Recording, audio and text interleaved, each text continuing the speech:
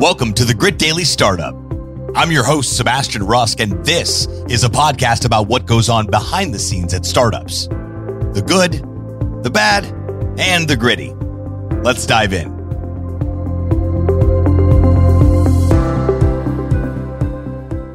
I am so happy we're still in Miami.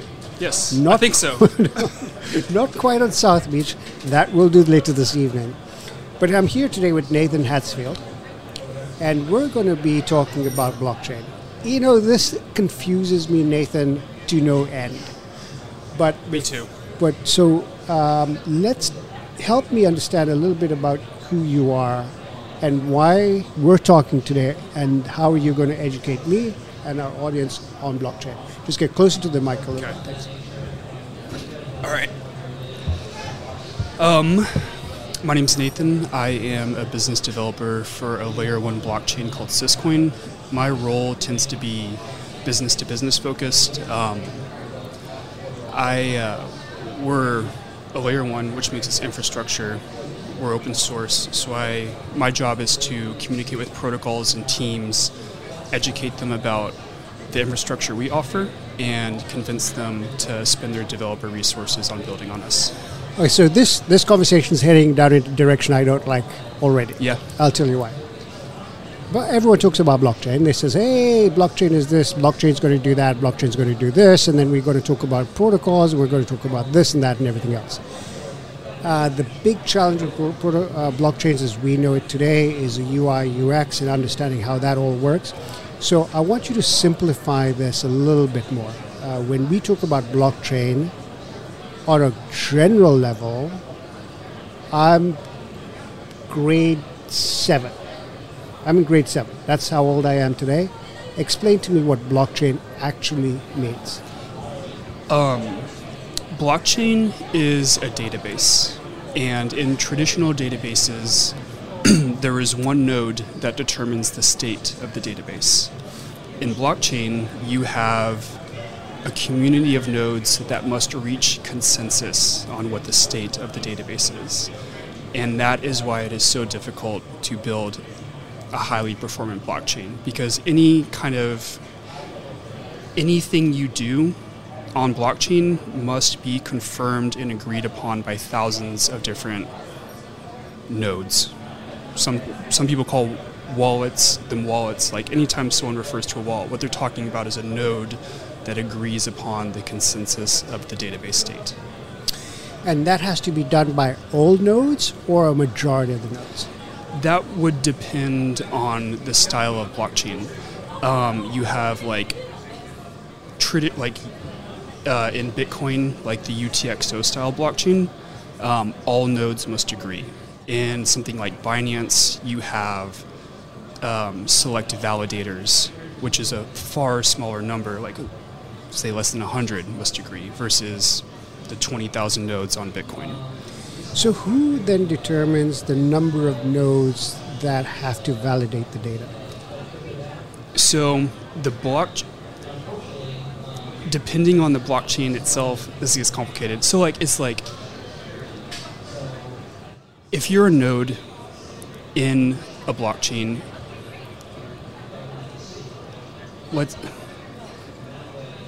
sometimes it's the community, sometimes it's the developers. Like on Ethereum, for instance, if you want to change how the nodes handle governance, you can put forth what's called an Ethereum improvement proposal. And you write out logically what you want, why you want, what do you think it would accomplish, and then the community will debate it. And if they see enough merit in the idea, they will implement software changes that enforce the governance that is agreed upon. Let's go to a simple example that everybody knows so that we can put it into context. Currently, today, if I want to buy a house, everything has to go back to the title deed, to the registry, and someone has to verify that. And so I'm assuming that verification is actually a node. In a sense, you could say that the bank or the title agency are nodes, because what they're doing is they're saying this is true, this is false, and they're creating a state of whatever that title exists in. So blockchain is kind of like a lower level abstraction of that. What you're doing is, I don't want to get in a rant, so did I answer that question? Okay, so I'm trying to put big things into perspective for our audience, because it gets very confusing, because all of a sudden when you say blockchain, everyone knows the word, they don't really know what it means. You know, I think for the average person, blockchain right now is really high friction. If you want to interact with the blockchain, it's complicated. I think blockchain as a technology is really immature, and as far as the average person is concerned, it'll eventually reach a point where all that complication is abstracted away, and blockchain exists as a single piece of a technology stack that you are using when you interact with the internet, but you won't really know you're using it. Yes, and I've heard that is like, hey, as long as it does what I want it to do, don't talk to me about anything else, right? Yeah. And so when we look at this, it's interesting, when we had a session and a Link to Learn session, and we had a poll, and we had 85 of the respondents say to us that their company does not use blockchain. Mm-hmm. Now, either they don't know that the company is using blockchain, or they really know that the company isn't using blockchain. With your background and experience in this, we're in the J curve, so to speak. Where are we in the development and progression of utility of blockchain? I can't really answer that, but I will say I think the two main problems that facing blockchain right now are, we have a scalability issue where, going back to discussing the database of nodes reaching consensus, that's slow. So how do you build that out to accommodate a billion users making hundreds or thousands of transactions a day each? And so I think that's one problem that is currently being solved.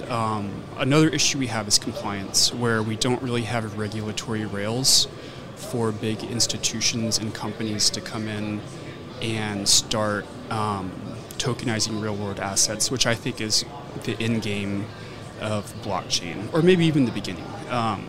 I think once those pieces are in place, that is going to radically change the landscape, and we'll start seeing things happen pretty quick. But right now, scalability is a really big issue. The group I'm with, the company Syscoin, those are actually two big things we're focused on. We have a really solid layer 1 built out that uses Bitcoin for security, and it gives you an EVM environment to build dApps on. And then we are using layer 2 technologies to build out blockchains that are highly scalable but defer security to the base layer, which is deferring its security to Bitcoin. So I think something people should keep in mind whenever they use any blockchain is there's that classic problem of the scalability trilemma, or just the general blockchain trilemma, where you have scalability, decentralization, and security, and any gain in one area necessitates a recession in the other. So if you want high scalability, you're sacrificing decentralization for it. So Solana, for instance, the way it achieves very high throughput is it only has a single node. There's a group of nodes that exist on Solana, but it selects one node at a time to determine consensus, versus Ethereum, which has dozens of nodes reaching consensus at the same time. Or when you think of Syscoin, it's Syscoin's really hard to grok. So like the highest level, I can't make it simple, but the highest level explanation of it is it's a full stack modular blockchain.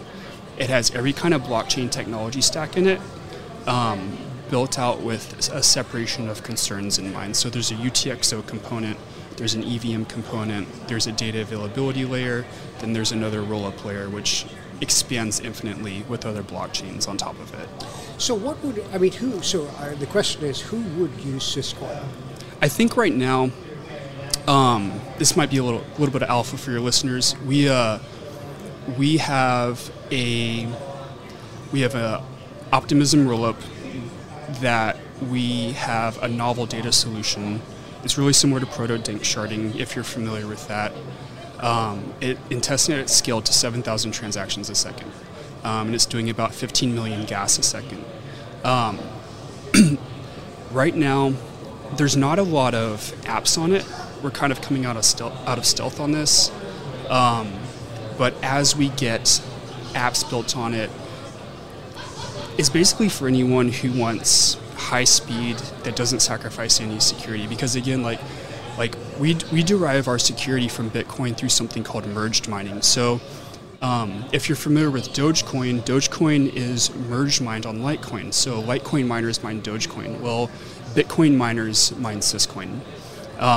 And so we're about 40% of the Bitcoin hash rate right now. That puts us a little less than what Ethereum's overall security was before the merge.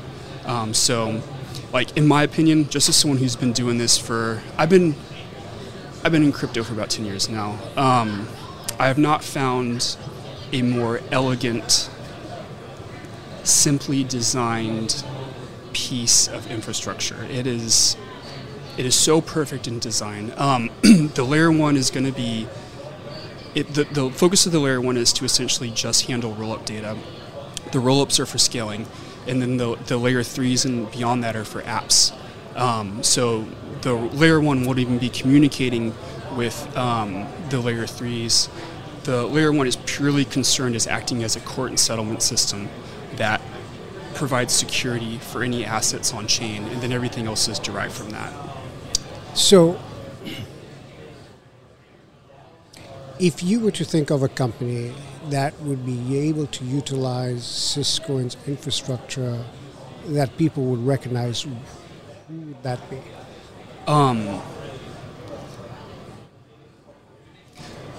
I think one of the best use cases for that right now is probably real estate. There's a lot of middlemen in real estate.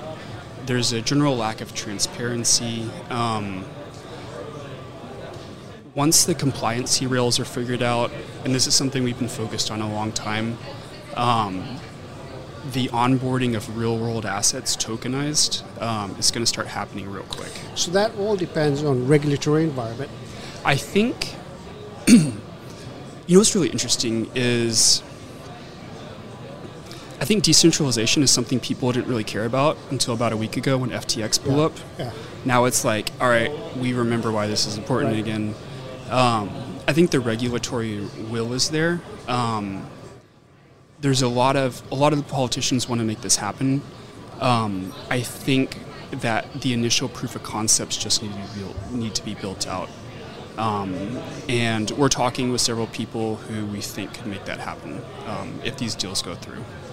And is there going to be a problem with adoption? In what sense? So you've built the rails, you've built the blockchain with the nodes, you've built all of this. You go to the real estate environment, or everybody involved with real estate, and I'm assuming that goes everything from title to mortgages to banks, who need to play in this sector to make this thing work. Is there going to be a hesitancy to join and get this thing off the ground? For sure. I think it's going to happen. You have a market of different companies with different levels of risk tolerance. Some guys are secure in their spot. Some guys are looking for edge and hungry for extra revenue. I think the biggest driver at the end of the day is profit. How much money does it save you? How much easier does it make it to organize your company? I think it'll be very easy to save money by using this database over other companies. And I think once that becomes more well known and proven out, no one ever wants to be the first one to leave the group. Sure. But once that first person leaves, then it starts. And I think that's what we're waiting on. We have to go. Nathan, thank you so much for this. I think what we have to do is a part 2, because I have to dig a little bit deeper into this whole blockchain. You're the best. You're the best. Probably the best interviewer I've had in a while. Oh, thank you. Yeah, you asked very good questions. Thank you. Yeah. Is there anything you'd like to leave the audience with?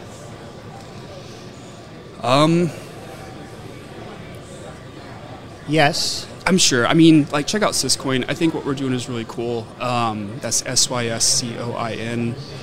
Follow me on Twitter. I'm Modern Diogenes. It's MODERNDIOGENES. It's a little misspelled. Maybe there might be an E in there.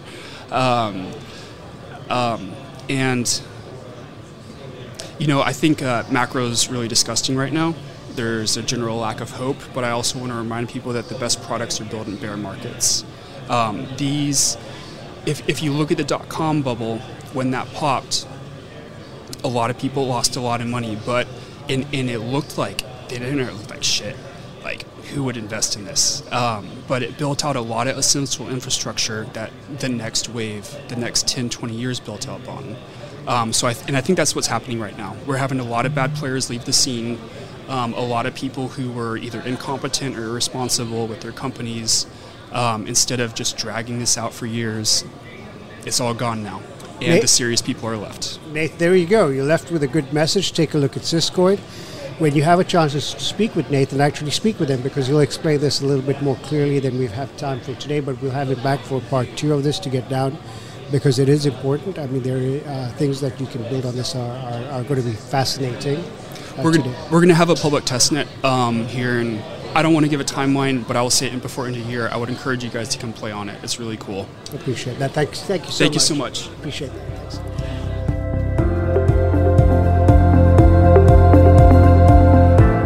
Thanks so much for tuning into this episode of Grit Daily Startup. If you haven't done so already, make sure you're subscribed to the show wherever you consume podcasts. This way you'll get updates as new episodes become available. This podcast is brought to you by GritDaily.com, the premier startup news hub. More information at GritDaily.com. Once again, I'm your host, Sebastian Rusk. Until next time, friends.